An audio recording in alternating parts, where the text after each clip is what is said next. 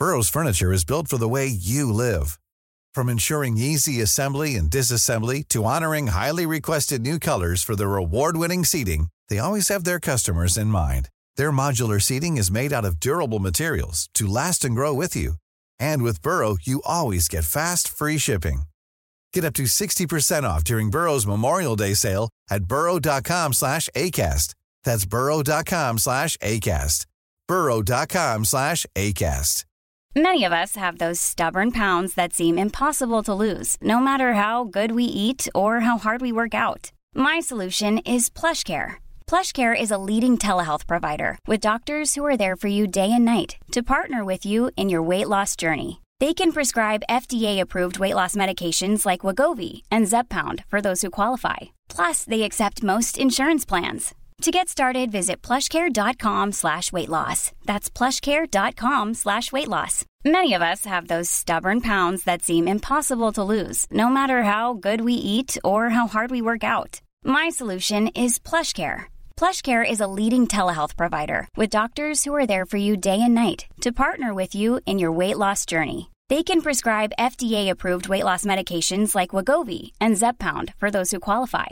Plus, they accept most insurance plans.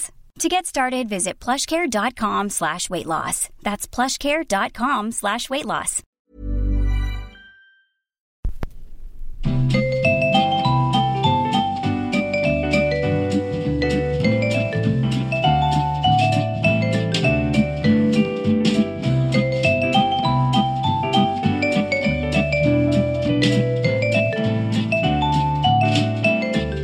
Edvard Bloms smörgåsbord. Hej, jag heter Mats Ryd och jag sitter här tillsammans med Edvard Blom. Det stämmer bra det. Vi är tillbaka. Vi är tillbaka äntligen och jag ska börja tacka för all den enorma tjat jag har fått att återvända. Och det är ganska smickrande faktiskt. Jag möter folk på gatan, jag möter folk i Växjö, jag möter folk på alla mina sociala medier. Var jag än lägger upp någonting om något helt annat så skriver de: Ja men strunta i det, sätt igång och podda igen. Så det är väldigt roligt. Det är lite jobbigt när man inte trycker, men samtidigt är det jätteroligt att förstå att folk verkligen saknat att du varit borta. Ja, och vi var ju tvungna att ta ett litet break där på grund av den finansiella situationen för podden. Ja. Det blev ju lite ansträngt för oss att spela in den här med den begränsade intäktsströmmen som vi hade. Ja, eftersom ändå utgifterna inte var helt begränsade så började det faktiskt kosta oss att göra det hela. Och det kändes lite tufft. Och sen har jag ju kommit med en bok också och det har tagit extremt mycket tid. Ja, du jobbade ju med den här i somras och Gunilla hoppade ju in i 2 avsnitt. Ja, precis så var det. Det hade jag till och med hunnit glömma bort. Men, de hade fler lyssningar än de med mig. Så det var ja, det där ska du inte säga högt.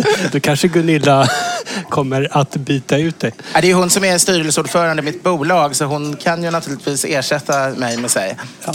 Och man kanske hör lite grann här bak i lurarna att vi sitter på lokal och det klirrar i glasen. Det gör det. Och vi kommer komma tillbaks till vilka det är som har räddat podden. För det är ett företag som har gått in och direkt räddat den och fått igång den igen. Ja, det är helt fantastiskt. Ja. Men vi kan nämna innan vi kommer in på det, vi har en liten cliffhanger, så kan vi nämna att vi är på 19 glas i Gamla stan. Och vi är nere i deras källare som är en underbar gammal där medeltida valv av gammal tegel syns på ena sidan och massvis med fantastiska flaskor på andra.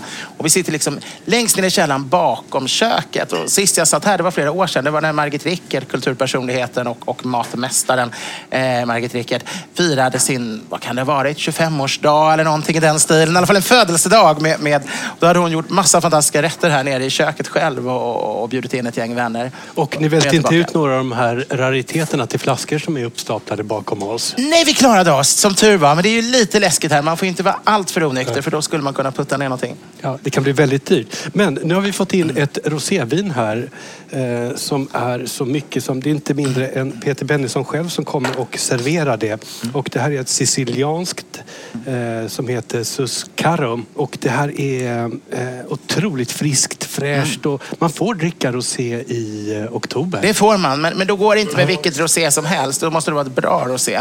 Annars fungerar det inte. Det lustiga är att jag faktiskt hamnade bredvid en dam uppe i baren som talade engelska. och berättade att hon var kompis med vinmakaren på Sicilien och hade varit där flera gånger.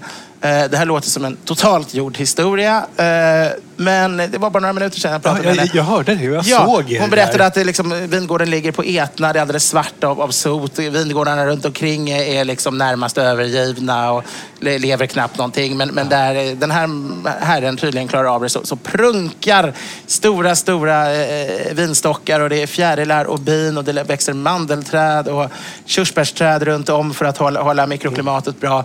Och han gör de här jag tycker det är kul. Det är ju lite naturvinton nästan. Ja, och man kan nästan känna den här mandeln i doften. Och det är alltså lätt pärlande. Och en hög, friska syrlighet. Mycket vinägertoner. Alltså, men på positivt sätt. Och lite så här sprut av citron i ögat också får man. Men innan vi kommer tillbaka till varför jag sitter på 19 glas, för det finns en anledning. Och boken här. Vi har ju varit ifrån varandra i flera månader. Ja, men det har vi varit. Det har ju varit en lång sommar som innehållit både det ena och det andra. Har du varit mycket trebarnsfar? Jag har varit väldigt mycket trebarnsfar. Alltså i vanliga fall är ju alltid sommar det man behöver, en lång sommarledighet för att kunna komma tillbaks och inte vara helt förstörd utan liksom ha nya krafter. Melchior valde istället att lägga sin livs värsta trotsperiod just under min ledighet.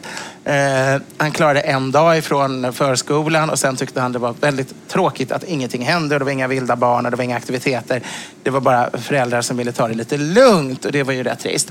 När väl vi gick tillbaka efter det där så var alla väldigt glada. Melchior var glad att komma tillbaka till förskolan. Jag var väldigt glad att gå tillbaka till arbetet. Sen var vi nere i Tyskland. Det var ju härligt för då var det ju både besök hos min studentkår och sen 10-årsjubileum. Men nej, 30-årsjubileum från mina gamla studentkamrater i Trier.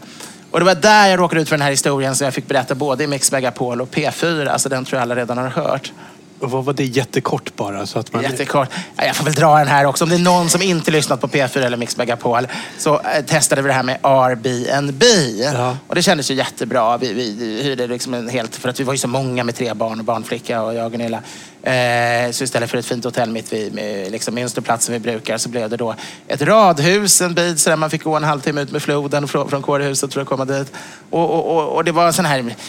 Ja, det kändes väldigt, det var massa leksaker överallt. De hade kaniner eller sköldpaddor och kaniner på bakgården. Och, var ni tvungna att mata djuren? Ja, det var vi och det hade de inte sagt i förväg. Det fick vi ett mest om när vi hade anlänt. Ja, förresten, ni måste ju inte, men det vore ju bra om de får mat för de kan ju bli lite magra annars när vi är borta en vecka. Det är klart ni kan se på svältande sköldpaddor och sova gott. Nej, precis. Det var ett väldigt smart trick.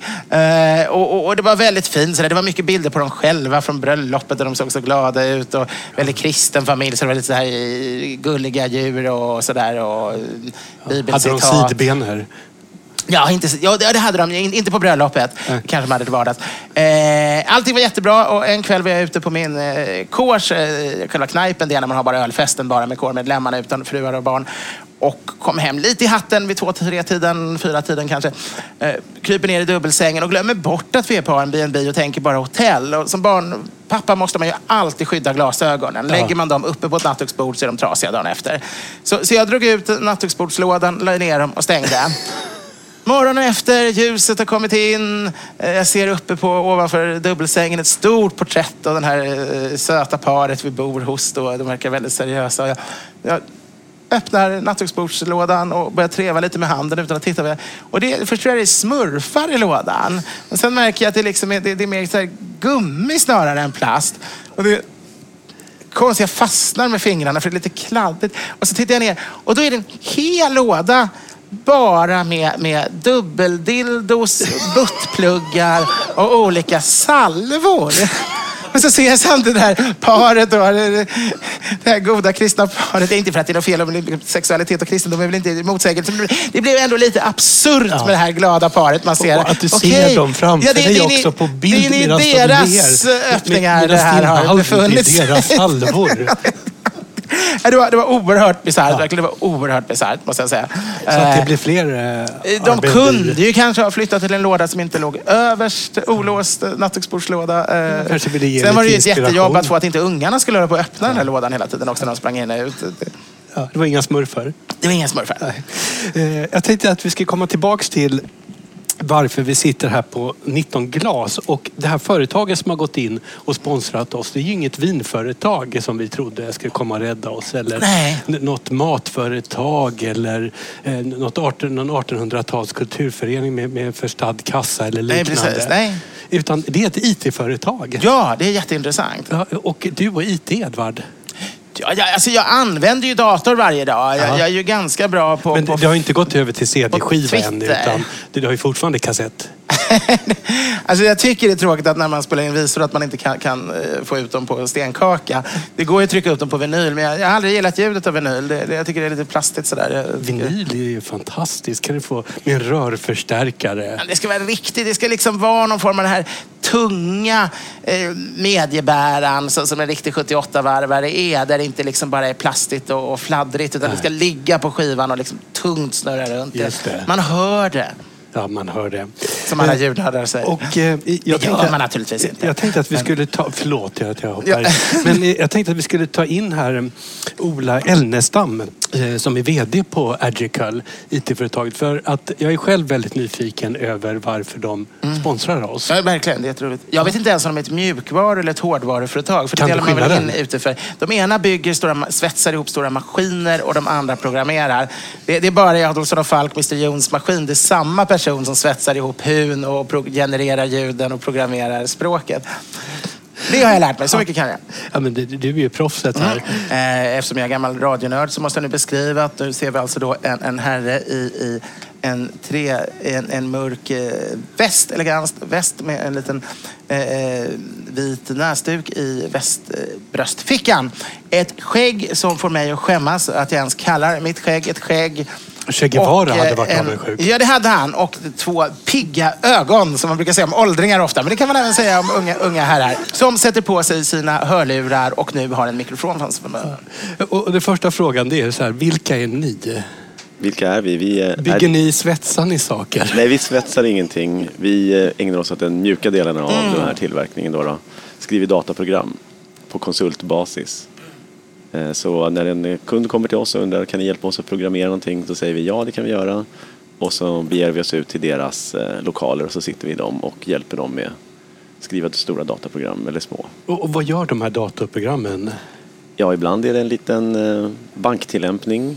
Ibland är det någonting som håller reda på ett medlemsregister kanske. Men ja, de automatiserar vardagliga sysslor och gör det mycket enklare med hjälp av datorer. Så man kan göra saker och ting många gånger väldigt fort. Banker, de vill alltid att man ska patcha, eller hur?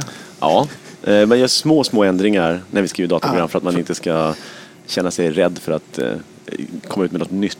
De vågar liksom inte bara byta system. Nej. Så då försvinner allas pengar. Berätta. Det betyder lappa ihop. Min mamma jobbade på ett dataföretag på 80-talet. Och då var det alltså då hade de skaffat någon gång på 60-talets början. Var alla banker ett datasystem. Och ingen vågade liksom ändra ta bort och byta. Nej. För då skulle alla folks pengar försvinna. Så de fick bara gå in och lappa och laga hela tiden. Ja, men jag tycker det är ett bra sätt att göra det på.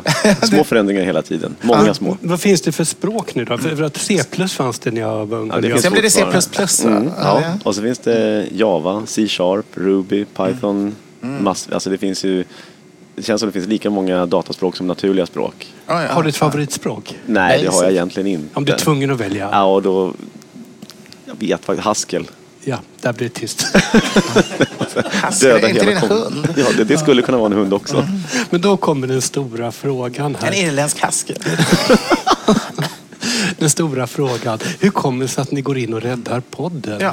Vi är några en hel del på vårt företag som lyssnar på er. Och tycker att det är ett fantastiskt podd. Väldigt roligt, trevligt och gillar den här alkoholromantiken får jag säga. Och matromantiken. Och allt där kring så att säga. Och vi tror på den idén att gillar man någonting så får man väl stoppa pengarna där också. Ja, vi är enormt tacksamma. Ja, verkligen. Jag tycker det är en otroligt fin tanke. Det är nästan som man vill börja med Husky. Men och sen att vi är på 19 glas är ju inte heller någon slump. Det är ingen slump, utan vi har kontor i Gamla stan och hittade det här stället för många år sedan och kärade ner oss i det här och så har vi mer eller mindre blivit stammisar här. Och vi sitter som ni sa nere i den här källaren nu. Och 19 glas är ju någonting så ovanligt som en riktigt bra restaurang i Gamla stan. Idag finns det ju flera, men för 10 år sedan då fanns det ju i princip ingen här som var värd att äta på. Speciellt inte den här sidan av Gamla stan som vi sitter. Nej, men det håller jag med om. Och när vi träffas en gång i månaden minst på kontoret, så ska vi gå iväg och käka lunch. Och då vill vi äta bra mat eftersom vi älskar att äta bra mat. För ni sitter ute hos kunder hela dagarna. Ja. Och då när vi ses på kontoret, då vill vi säga, men nu vill vi gå ner och käka bra mat och dricka god dricka. Och så hittar vi 19 glas och så får vi sån otroligt bra service och bra mat. Och... Alltså luncherna på 19 glas är ju parodiskt prisvärda. För man får mat som borde kosta många 100 kronor verkligen redan för förrätten till ett normalt lunchpris. Sen är det klart att man kan aldrig låta bli att ta in ett par riktigt bra viner till och så sätter det i alla fall i vägen. Ja, det gör det, men jag tycker att det är det värt. Ja, det är det värt. Och det är liksom... Men det är en bra införsel. Om någon vill börja gå hit så kan de bara gå och äta lunchen först, för då det är ju nästan gratis.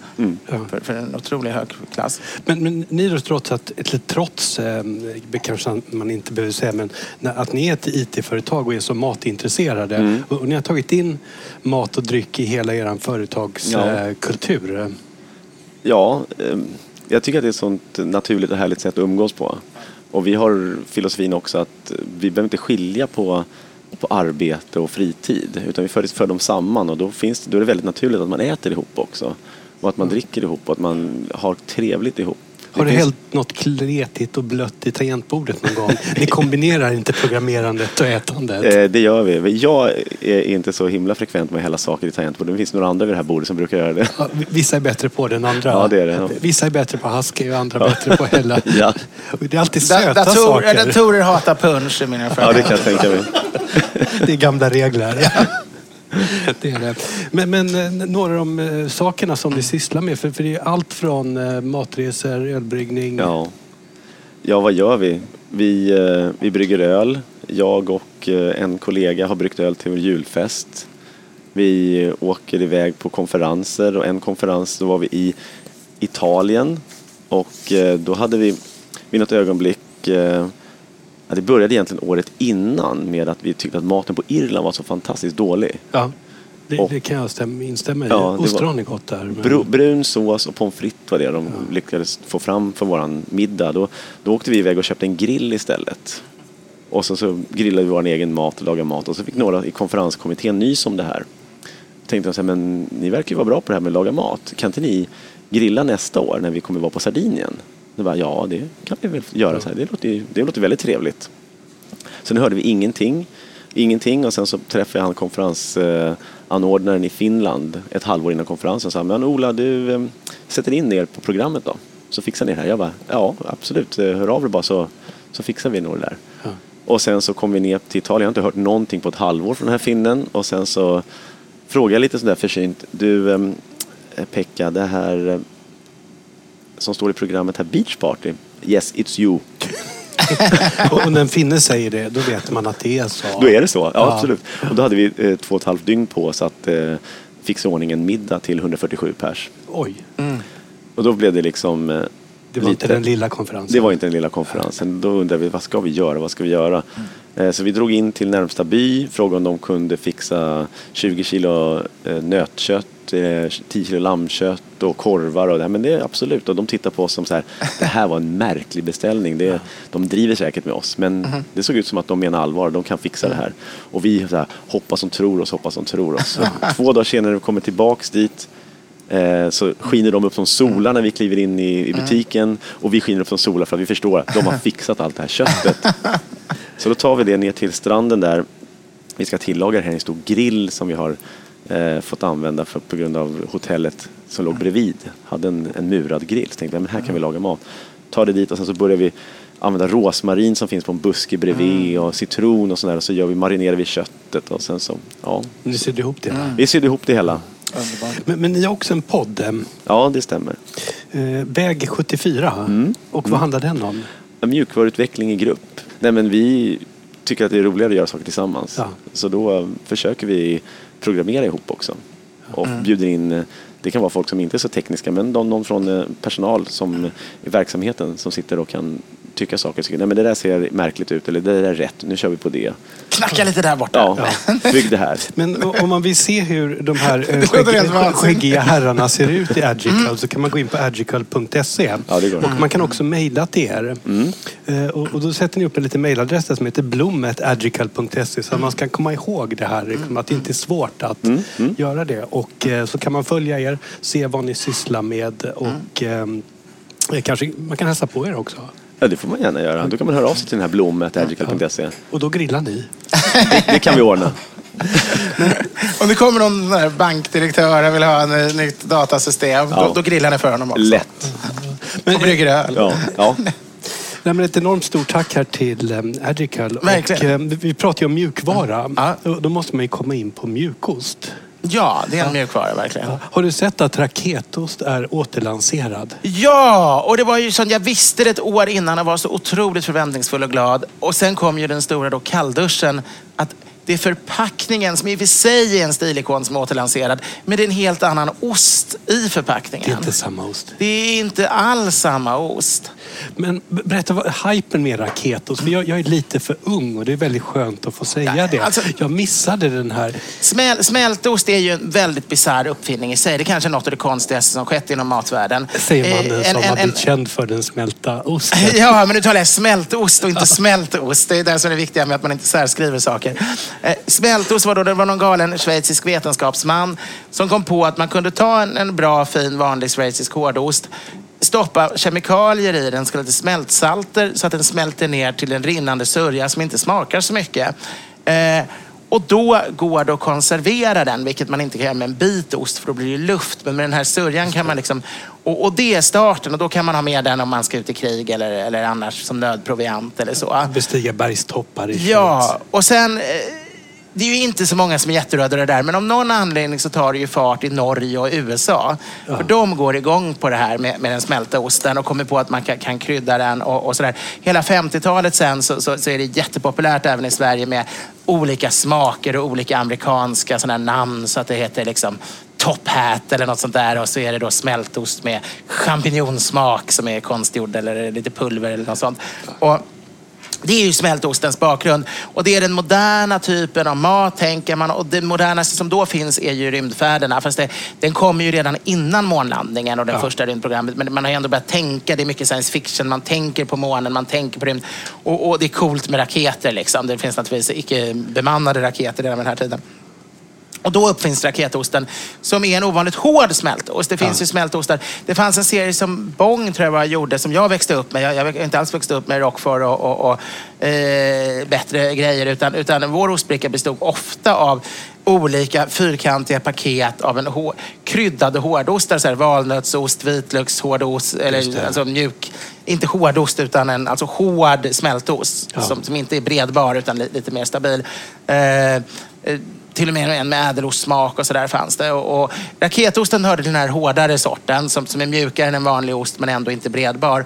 Och då hade man ju en tråd. Just det. Så man tryckte upp den och så drog man av små skivor med tråden. Och det där älskade ju jag och alla andra barn som var födda på sent 60-tal eller tidigt 70-tal. Sen förbjöds den av hälsovårdsnämnden för att det blev bakterier på tråden. Nej. Och då hade de faktiskt ett fall, de liksom av miljoner sålda, så var det ett fall där en person hostade till lite grann av den här, för han fick en bakterie en sekund. Och då måste man ju förbjuda. Alltså den förbjöds ju. Och den är fortfarande förbjuden därför i sin gamla form. Det är därför man inte bara kunnat... Den var otroligt populär och den blev enormt efterlängtad och saknad. Och alla har saknat den. För att den var ju en designikon, själva förpackningen. Ja. Den kostade dubbelt så mycket som exakt identiska ostar bara för att vara den här förpackningen. Så det var ju föräldrarnas mardröm och barnens dröm. Liksom. De tjatade och ibland så köpte liksom föräldrarna det. Skulle man kunna sälja den här illegalt? Jag tänker lite grann som Prohibition-tiden. Det var ju att man har någon källare och säljer äkta raketer. Man skulle kunna samla... med bakteriellt snöre. Ja, man skulle kunna samla in då för miljön också, att man återvinner förpackningarna. Då är det ännu mer bakterier. Varje ny omgång så blir det mer och mer bakterier på det här snöret. Och varje gång blir det liksom mer och mer fruktansvärt hatiskt från liksom då Socialstyrelsen och Livsmedelsverket och alla olika myndigheter måste ju verkligen hata den här snöret. Ja. Men Vi hamnar på lite... Sen så blir man säkert av med alla allergier om man låter barnen äta ost med den här snöret. Just det, för att barn ska ju dricka brunnsvatten när de växer upp. Det här kranvattnet gör ju att man får allergier och annat när de blir äldre. Ja, det kan jag tänka mig. Gosa med djur ska man göra också. Och inte städa. Nej, men det här förr när man åkte på brunn och drack och sånt där. Nu ska man åka ut till någon grävd brunn i myrmarken. Det låter bra. Med barnen. Kanske ska börja sälja vatten från vår stuga uppe i Dalarna. Där har vi en brunn som har alldeles för lite omsättning på vattnet. Det smakar inte gott. Det smakar järn, men det är väl så här att egentligen ska man pumpa ut den varje år när man kommer dit, men det orkar man inte. Nej. Så man, Det får bli så. Vatten kan väl också lagras, så man kan lagra whisky, så ska det vara med. Many of us have those stubborn pounds that seem impossible to lose, no matter how good we eat or how hard we work out. My solution is PlushCare. PlushCare is a leading telehealth provider with doctors who are there for you day and night to partner with you in your weight loss journey. They can prescribe FDA-approved weight loss medications like Wegovy and Zepbound for those who qualify. Plus, they accept most insurance plans. To get started, visit plushcare.com/weightloss. That's plushcare.com/weightloss. Hey, Dave. Yeah, Randy. Since we founded Bombas, we've always said our socks, underwear, and T-shirts are super soft. Any new ideas? Maybe sublimely soft. Or disgustingly cozy. Wait, what? I got it. Bombas. Absurdly comfortable essentials for yourself And for those facing homelessness. Because one purchased equals one donated. Wow, did we just write an ad? Yes. Bombas. Big comfort for everyone. Go to bombas.com/ACAST and use code ACAST for 20% off your first purchase.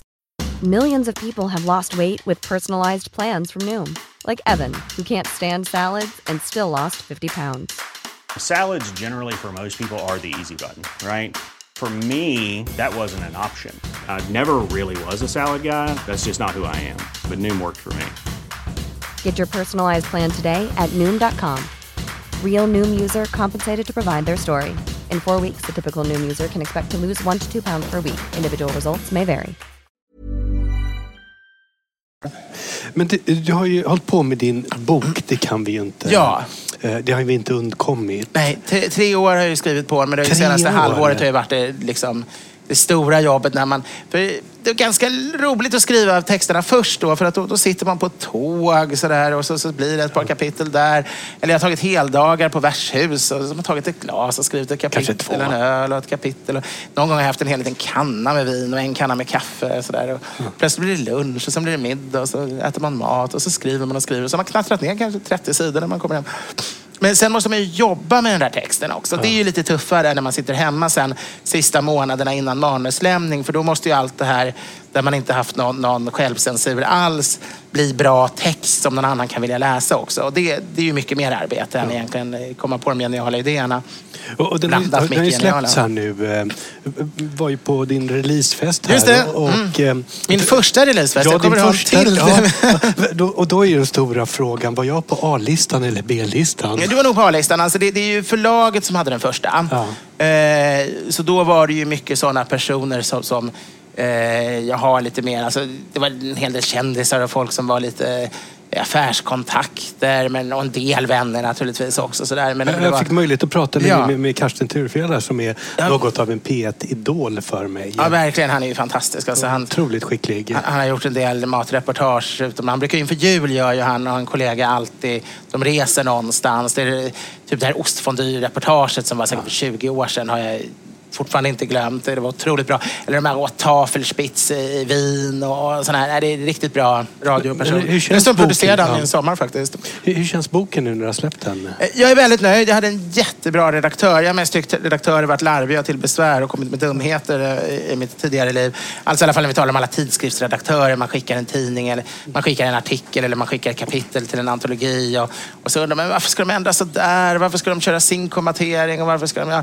Men det här, han har verkligen... Vem är det som har... Johan Strid heter han. Han lyckas, varje mening hittar han ett ord som inte är fel. Men som om man byter det så går hela meningen och blir mycket mer skarp. Ja. Liksom. Då försvinner luddig. Jag visste inte att jag hade ett luddigt språk. Jag trodde det var en jäkel på att skriva tills jag träffade Johan Strid. För då förstår jag att jag skriver väl hyfsat men det finns alltid någon liten sån där sak på varje stycke nästan där. Om man bara skiftar ett ord mot en synonym så blir det som klingande stål liksom plötsligt hela så det är fantastiskt män som inte skriver egna böcker, jag tror i alla fall inte i någon större utsträckning, utan istället får andras böcker att bli mycket bättre. Det är en otroligt häftig kompetens. Vad är det? Han har dessutom, precis som jag, han skrattade för han läste om att jag hade läst estetik i Uppsala i 40 poäng och dessutom att jag ansåg att alla i mina gamla kurser och så hade fått jättebra jobb sen. Ja. Så att det är roligt. Och han skrattade för han hade själv läst estetik i Uppsala några år före mig, 10 år innan. Men jag tänker här, nu har det varit på en mängd intervjuer och du har ett otroligt hektiskt schema nu kring det här. Det här boksläppet pågår fortfarande. Det är hela tiden. Det har ju varit i TV4 och Nyhetsmorgon och det är massa damtidning och Hänt i veckan. Alla ska ju skriva. I förrgår var jag i Växjö och presenterade. Det var lite trevligt med massa andra författare. Ja, och Smålandsposten bjöd på PM och vänner middag efteråt. Och Jan Guillou tog fram spenderbyxorna och bjöd oss alla på en fantastisk vit bourgogne innan maten. Vit bourgogne blir man ju lycklig. Ja, det var så bra så att det var så här, Men Håkan Nescher stod för osten efteråt. Så det var både kultur och njutning i fin förening. En bra uppdelning. Det var jättetrevligt. Men sen direkt till Stockholm spelade in en tv-serie. Det hade en biroll som mig själv. En cameo som det heter. Ja, och sen fortsätter idag. Jag har varit på Expressen TV om boken. Jag har varit på TV4 och imorgon är det Mix Megapol på morgonen. Det är bara rinner på verkligen. Det är jättemycket. Men det är kul att folk vill. För böcker är ju inte så lätt att sälja. Det är ju inte liksom en sån här produkt som du bara nasar iväg och gör dig rik på. Utan det kräver ju nästan lika mycket arbete efter att du har skrivit boken på att försöka alla de här riktiga författarna då, som de 5 jag träffade då i Växjö. Ja. De åker ju på regelrätta turnéer. Då har de skrivit i 5-6 månader och sen har den tryckts och sen åker de runt i 3 månader. De kan vara borta ett par veckor hemifrån och varje kväll på olika. Och man säljer kanske 15 böcker på ett ställe, 10 på ett annat och 30 på det tredje. Men så får de några 10-åriga liksom royalty per bok. Men grejen är att man bygger sitt författarskap under många år. För har de börjat älska en så fortsätter. Alltså de som verkligen är författare. Jag kommer inte kunna skriva så. Alla musikband byggdes ju förr i tiden. Och nu så är man med i Idol och sen så har man en karriär under 1-2 år och sen försvinner man och kommer nya Idolvinnare. Skulle man kunna producera författare på samma sätt i samma format som Idol?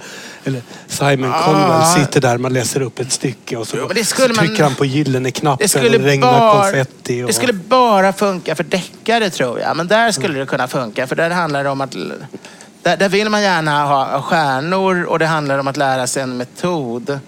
Sen överlära sig de som ska överleva i 10 år. Det är ju även med deckare måste det vara bra författare. Det finns bra författare som skriver kriminalhistorier och det finns... Men Britain's Got Talent med poesi. Man går upp och läser några rader. Publiken börjar gråta, ställer sig upp, jublar. I ett parallellt universum. Egentligen är det inte konstigare än Poetry Slam. Eller, det var ju så poesin var på 1800-talet. Du åkte runt, eller 1700-talet. Du åkte runt till furstar och rika salonger av rik... medelklass och du läste dina dikter långt innan du hade tryckt upp dem så läste du dem och du underhölls. Du fick kanske bo i åratal på något gods och äta och dricka och bo där gratis mot innan du väl hade fått ihop din diktsamling. Så det är egentligen inte så... Det är bara en slump skulle jag säga att vi just nu är mer för sång, popmusik än för poesi. Poesin kommer komma tillbaks. Det är det konstigaste med vår tid skulle jag säga. Att ingen läser poesi och att poesin är så ointressant. Det där skulle passa i en spaning i P1. Det skulle du kunna göra. Ja, får hoppas du kommer med där igen. Jag har det fortfarande som min favoritspaning. Jag kanske tog i lite för mycket. Japaner som slickar varandra på ögonen och Mårten Gås i samma spaning. Jag vet, jag har sagt det förr i podden, men har man inte lyssnat på den här spaningen så är det ett måste om man är det minsta Edvard-fanet. Det finns faktiskt på Spotify om man slår på mig numera. Så man jag tänkte här med boken bara innan vi släpper den, för den ska man givetvis köpa om man är Edvard-fan. Ja, det var jättetrevligt om det. Vilka är de vanligaste frågorna du får kring den?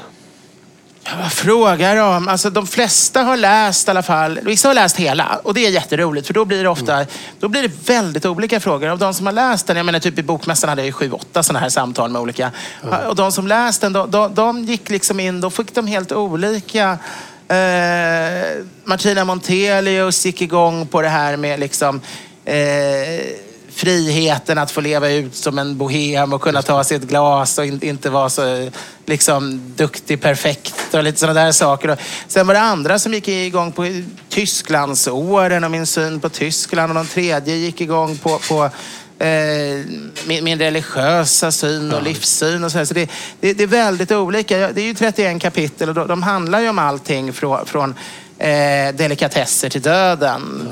Då kan man ta en litet kapitel varje kväll innan man lägger sig om man inte har tid att det kan man göra igenom hela. En del väljer ju det. En del som väljer det finns ju både som ljudbok som jag läst in själv och som tryckt bok. Och ljudboken, då lyssnar folk igenom hela. Då har man ju mycket mer uthärdar. Det är ganska lätt om någonting blir lite långtråkigt, som ett kapitel om tro och vetande eller något, så kan de ju liksom vänta tills det plötsligt handlar om stamkrogar eller min inre tant eller någonting.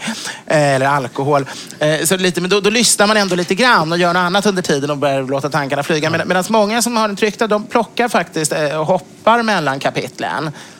Vilket förvånar mig lite, men det är rätt kul att de säger att de gör det. De flesta har ändå läst det mesta till slutet, men då behöver de inte liksom ta allt. Då kan de ta det de tycker är roligt. Jo, nästa avsnitt kommer vi fortsätta här på 19 glas. Och det kan redan nu hinta om att det kommer handla om bland annat Carl Michael Bellman. Ja, absolut. Vi har aldrig pratat om honom. Det är jättekonstigt. Det är liksom otroligt konstigt. Jag kommer att tänka lite grann på det med tanke på alla de här ordnarna och föreningarna. Du är en av de få i världen som har blivit utbränd för att du har varit med för många föreningar på en och samma gång. Det finns också ett kapitel om. Det finns både ett som heter föreningsliv och ett som heter ångest. Och de hör ihop det här ångestkapitlet, för det är en följd av allt föreningsliv. Det är väldigt bizarrt. Det var flera anledningar, men för mycket föreningsliv var helt klart en av dem. Ja, men då läste jag om Par Bricol och givetvis kom på att vi måste prata om Bellman. Ja, men verkligen. Ja. Men under den här tiden då som vi har varit inaktiva så har lyssnarfrågorna hopats på det är så många. De släpper oss liksom inte. Utan bara av den grunden måste vi köra igång igen. För det blir bara fler och fler. Ja, och sen kan vi ju säga också att vi behöver ju skämmas för att vi har ju mängder med gamla obesvarade. Ja, och ibland sparar vi på samma igen, för vi har ju lite dålig arkiv, eller man ska säga administrationsskötsel av det där. Och sen är det ju på grund av alkoholen också. Jo, det är klart. Vi kanske inte själva minns vad vi har svarat på. Jag tror att vi får ta... Men sen kanske man får ett helt nytt svar andra gången som man tycker bättre om. Jag tänkte det att vi går igenom alla frågor igen och sen så svarar vi på dem och så ser vi hur de skiljer sig åt. Men de frågorna som jag tycker är mest synd att vi missat, är de som vi skulle haft med i program och förberett i olika grad och sen så inte hunnit med och sen så har de... Och de där måste vi väcka till liv. Ja, men absolut. Då har vi den första frågan här och det är från Magnus och Henrik. Har avnjutit en fantastisk middag på Prinsen där sällskapet både avverkat Biff Rydberg och Wallenbergare.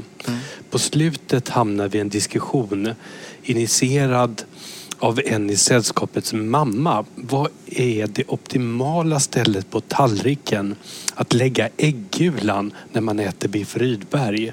Att tillägga är att man vill få den bästa upplevelsen. För övrigt måste Prinsens Toast Pelle Jansson få ett hedersbetyg. Magiskt frasig kavring dessutom. Tack för en fantastisk podd där från Henrik och Magnus. Underbart. Jag blev sugen på Pelle Jansson bara av att höra det. Ja, frågan var äggulan placeras skulle jag säga är kanske inte i första hand vare sig gastronomisk eller etikettmässigt utan estetiskt. Men som jag nämnde tidigare har jag ju 40 poäng estetik också med spets, så jag skulle kunna svara på den frågan också. Jag skulle säga att det viktiga är att man inte får en jäkla kopp. Det finns det enda som nästan är värre än ärtskott på en tallrik, det är de här, när de ställer jäkla små fat och koppar och små liksom, tallrikar på tallriken. Vad ska man göra med den? Ska man ha den där glapsande och klafsande bland ens mat hela? Eller ska man hälla ut äggulan och lägga den på bordet? Men då har den ju stått i maten, så då är den ju kladdig under och då blir kladdigt på bordet och då blir kladdigt på ens manschetter och sen blir det kladdigt på ens knä när man lägger ner händerna. Till slut är man liksom som om man har lekt med sina barn. Ja, och det där snöret, det är det man inte vill göra när man är på Prinsen. Snöret från raketosten, ingenting mot det här kladdet. Ingenting. Utan all form av koppar och tallrikar på andra tallrikar. Bort med det. Man kan tycka att det är romantiskt om man tänker på 1800-talet när man la massa mattor på varandra i salongerna. Men då hade de hushjälpar som tog hand och hemhjälpar som tog hand. Och det är en helt naturlig koppling. Det är nog helt annat, precis. Det är ju det man tänker på kanske. Men nej, så det får man inte göra. Så alltså vad ska man göra? Man ska naturligtvis lägga äggulan på själva maten. Men då är ju oftast biff Rydberg inte blandad, utan man brukar ju ha den i delar. Och då skulle jag säga att egentligen spelar det inte så jäkla stor roll. Men jag tycker, ordningssinnet i mig tycker att ändå eftersom kötten är huvudrätten så skulle jag lägga det på själva köttet. Men då måste man vara en skicklig kock för att den kan gå sönder när man lägger det på något som vasst som kötttärningar. Vill man vara försiktig hemma i alla fall, eller om du inte är allt för erfaren kock, så skulle jag lägga den på den stekta löken, för där kommer den garanterat inte gå sönder och där kan du lätt trycka med fingret och bilda ett litet hål där du lägger lite fördjupning där du lägger äggulan. Så att den landar mjukt. Du ska inte lägga den bredvid så att folk kan undvika den, för man får faktiskt inte äta biff Rydberg utan äggula. Om man inte är allergisk, och då ska du inte ha den på tallriken överhuvudtaget. Det är gamla regler. Skål. Skål. Äggulan i den mjuka löken. Ja, och vi har inte pratat här om 19 glas här med och berättar. Det kommer i nästa avsnitt. Men vi har en fråga som vi måste koppla, för att 19 glas har Stockholms bästa ärtsoppa. På torsdagen. Det är ärtsoppa 2.0 och den varierar och är en uppdaterad version. Absolut. Och jag brukar alltid i närheten här äta ärtsoppa här på torsdagar. Det är fantastiskt. Och då kommer frågan från Patrik Tedenbäck. Hej Edvard, jag sitter här på Texas Longhorn och lunchar med min vän Anton. Han berättar just om sina middagsplaner och tänker göra pannkakor på en onsdag. Jag gick i taket direkt och förklarade läget och torsdagens betydelse med mera. Han står dock på sig. Nu är det upp till dig. Är det rätt? Får man äta pannkakor om det inte är torsdag? Då går vi tillbaka till den tidiga medeltiden. För under det sena medeltiden då var det bara fastedag på fredag. Men om vi tar tidig medeltid så var det fastedag bara onsdag och fredag. Och då åt man inte mycket, och man åt framförallt inte kött, men man åt bara bröd egentligen. Torsdagen var därför den viktigaste matdagen. Då ville man äta någonting riktigt kraftigt och riktigt fint och det bästa under veckan. Och då undrade man sig ärtor med fläsk. Alltså det var fläsk och det var ärtor. Och båda sakerna var fint, för att vid den här tiden så var det alltså ganska liten mängd grönsaker man hade och ännu mindre kött. Utan det var ju säd som var det dominerande i Sverige. Spannmål som var huvudfödan, sörpan. Så därför började vi äta ärtor med fläsk på torsdagar. Sedan fortsätter det här, trots att som sagt det är bara fredagarna senare som det är fastedag. Trots att vi har reformationen på 1500-talet och alla fastedagar försvinner.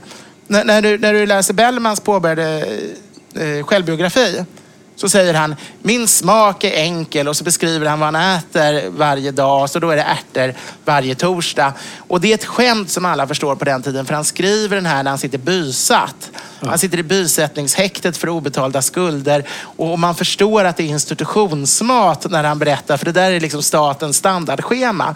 Och det levde alltså kvar fortfarande på 1700-talet, att på alla fängelser, skolor, sjukhus och alla militära enheter så var det ärtor med fläsk varje torsdag. Och det lever ju kvar 1800-talet, det lever kvar och letar sig in på de moderna lunchrestaurangerna på 1900-talet. Och ärtor med fläsk börjar vi spä ut lite mer. Det är ju egentligen gryta från början. Sen börjar vi spä ut den mer, och på 1900-talet börjar den kallas ärtsoppa. Men den riktiga ärtor med fläsk är egentligen en gammaldags gryta och inte en soppa. Utan det är för att det ska låta lite finare. Egentligen är typ det man får här, en grön fransk ärtsoppa, är någonting annat egentligen än den här stabbiga originalärtor med fläsket som ska vara ganska kraftig. Men det han har gjort då, den kära Patrik Tedenbäck, om jag får vända mig till dig, det är att du helt enkelt har gjort samma misstag som tanken att lussebullar får man bara äta till Lucia, för det stämmer. Och till lussebullar dricker man glögg och äter pepparkakor, och då börjar man tro att man bara får äta pepparkakor och dricka glögg till Lucia. Men man får dricka glögg hela vintern och äta pepparkakor hela året. Och precis så är det här också. Pannkakor kan man äta när som helst. Bara för att man i början av mitten av 1900-talet på lunchrestaurangerna tycker att ärtor börjar tänka det som en soppa. Då är det för lite mat för att bara ha det som dagens lunch. Och då börjar man tillföra att man dessutom får några pannkakor som efterrätt. Och det är ett 1900-talsfenomen. På 1800-talet tillkom ju punschen, men på 1900-talet mer i lunchrestaurangmiljö, mjölkbarerna liksom tillkom den här kopplingen ärtsoppa, pannkakor. Och det innebär att du får bara äta ärtor med fläsk på torsdagar, men pannkakor får du äta när du vill.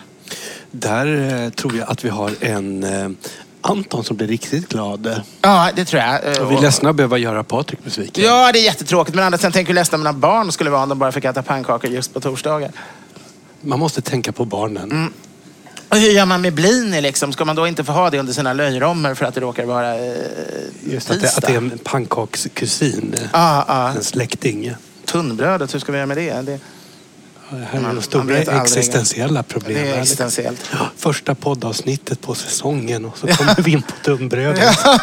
Det kanske inte var tänkt så. Det skulle vi gjort hela år 2021, så var ju tunnbröd-temat. Det glömde jag. Just det, ja. Då får vi hitta ett nytt där. Ja. Då har vi här ett... Det var länge sedan vi hade ett program om schnitzel förresten. Ja, vi måste ett varje år. Ja, det måste vi, klart. Vi tar ett på Barcentral i höst. Ja, det tycker jag.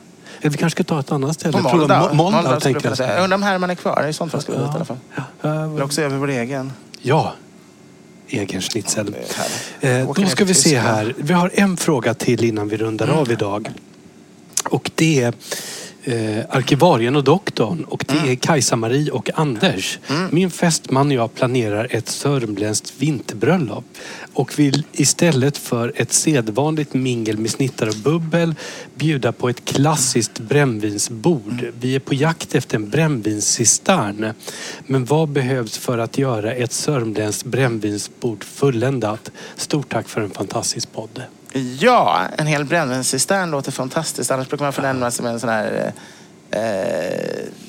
med 5 små kranar. Brännvins, vad heter det? Nu tappade jag namnet. Ja, jag har varit inne och budat på en brännvinscistern som gick på en auktionssajten nyligen här, men den stack så hårt tyvärr. Men vad behövs för att göra ett sörmländskt brännvinsbord fulländat? Ja, för det första skulle jag säga att jag tycker det är en fantastisk idé. För 2 år sedan var jag på ett sagolikt bröllop uppe i Lokabrunn. Och då hade just brudparet gjort det här principen att innan den mycket eleganta middagen så var det traditionellt klassiskt brännvinsbord. Och det fick hålla på ganska länge, precis som brännvinsborden brukade göra. Och vad är länge i brännvinsbordssammanhang? Ja, alltså i sig går det tillbaka till liksom några 100 år tillbaka. Då kunde det ju vara flera timmar i väntan på att alla gäster skulle komma. Men det var nog i alla fall drygt en timme eller 1,5 som man fick hålla på att dricka brännvin och äta alla dessa trevliga rätter från brännvinsbordet. Innan man satte igång med en traditionell måltid. Och jag gör faktiskt så. Jag skrev om brännvinsbordet och gjorde ett förslag på det i min kokbok Allting gott och alldeles för mycket som kom för 6 år sedan. Tyvärr slut från förlaget. Och jag tänkte faktiskt läsa upp vad jag skriver där så får de helt enkelt. Slipper jag tänka en gång till. Ja, kör. Duka upp knäckebröd, ett kraftigt mjukt rågbröd, gärna av surdeg. Ett riktigt gott smör, gärna hemkärnat. Och några rumstempererade svenska grynpipiga ostar. Typ västerbotten, prästkrydd eller gräddost. Stek fläsk och servera den kallt. Eventuellt kryddat med lite kryddpeppar eller salvia. Salvia, ännu bättre.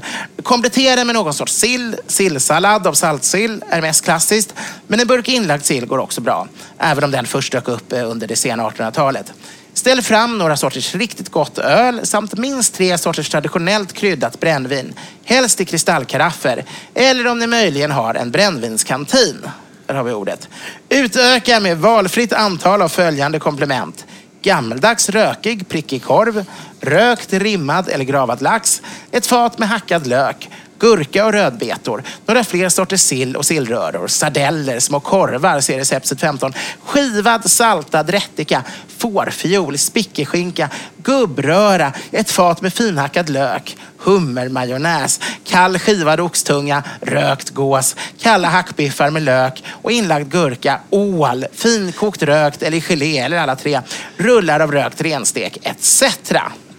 Jag tänkte vi skulle ta och runda av här. Och du nämnde ordet Västerbotten här. Och det kommer vi prata lite mer om. Vi har fått en lyssnarkommentar kring vårt sätt att uttala det här. Men det tar vi nästa avsnitt. Det kommer vara hårt från bägge sidor skulle jag säga. Ja, jag har också byggt upp lite arsenal där.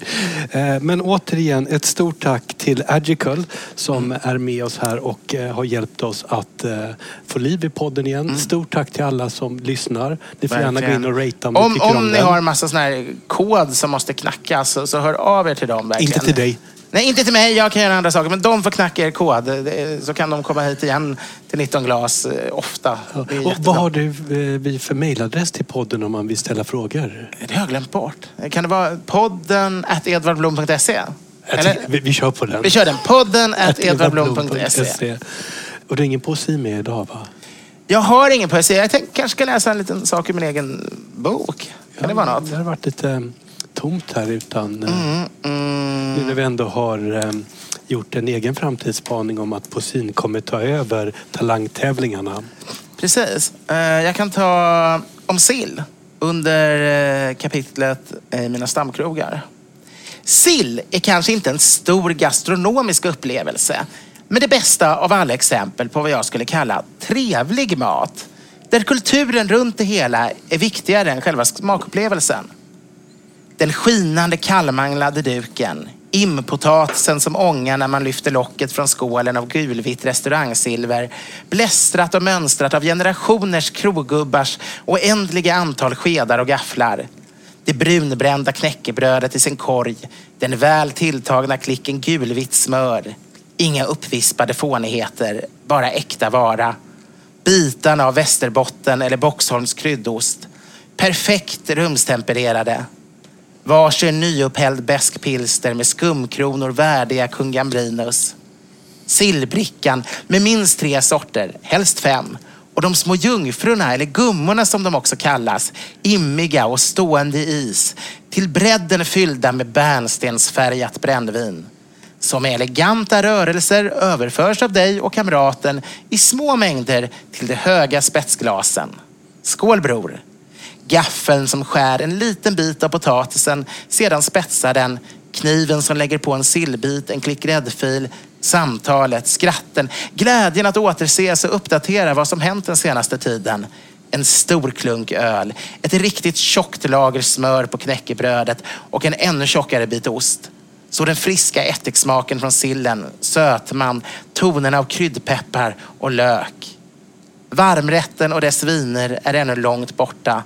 Tiden har stannat, skänker oss en liten gnutta av evigheten, tillägnad vänskapen och den magiska sillen.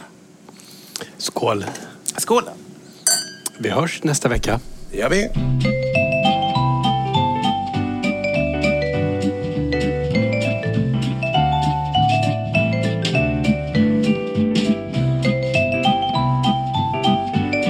Producent var Henrik Insulander på Tonic Produktion AB.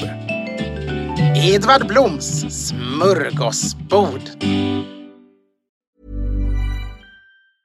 Hey, it's Paige DeSorbo from Giggly Squad. High quality fashion without the price tag. Say hello to Quince.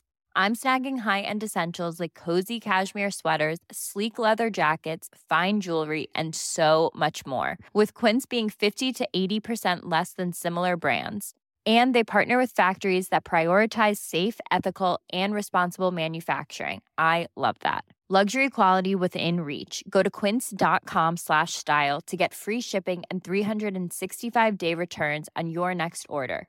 Quince.com/style.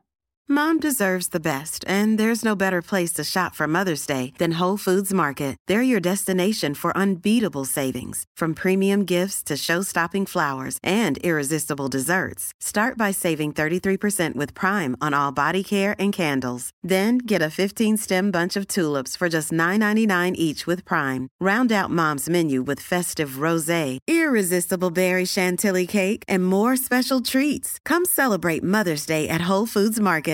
Imagine the softest sheets you've ever felt. Now imagine them getting even softer over time. That's what you'll feel with Boll & Branch's organic cotton sheets. In a recent customer survey, 96% replied that Boll & Branch sheets get softer with every wash. Start getting your best night's sleep in these sheets that get softer and softer for years to come. Try their sheets with a 30-night guarantee. Plus, get 15% off your first order at bollandbranch.com. Code BUTTERY. Exclusions apply. See site for details.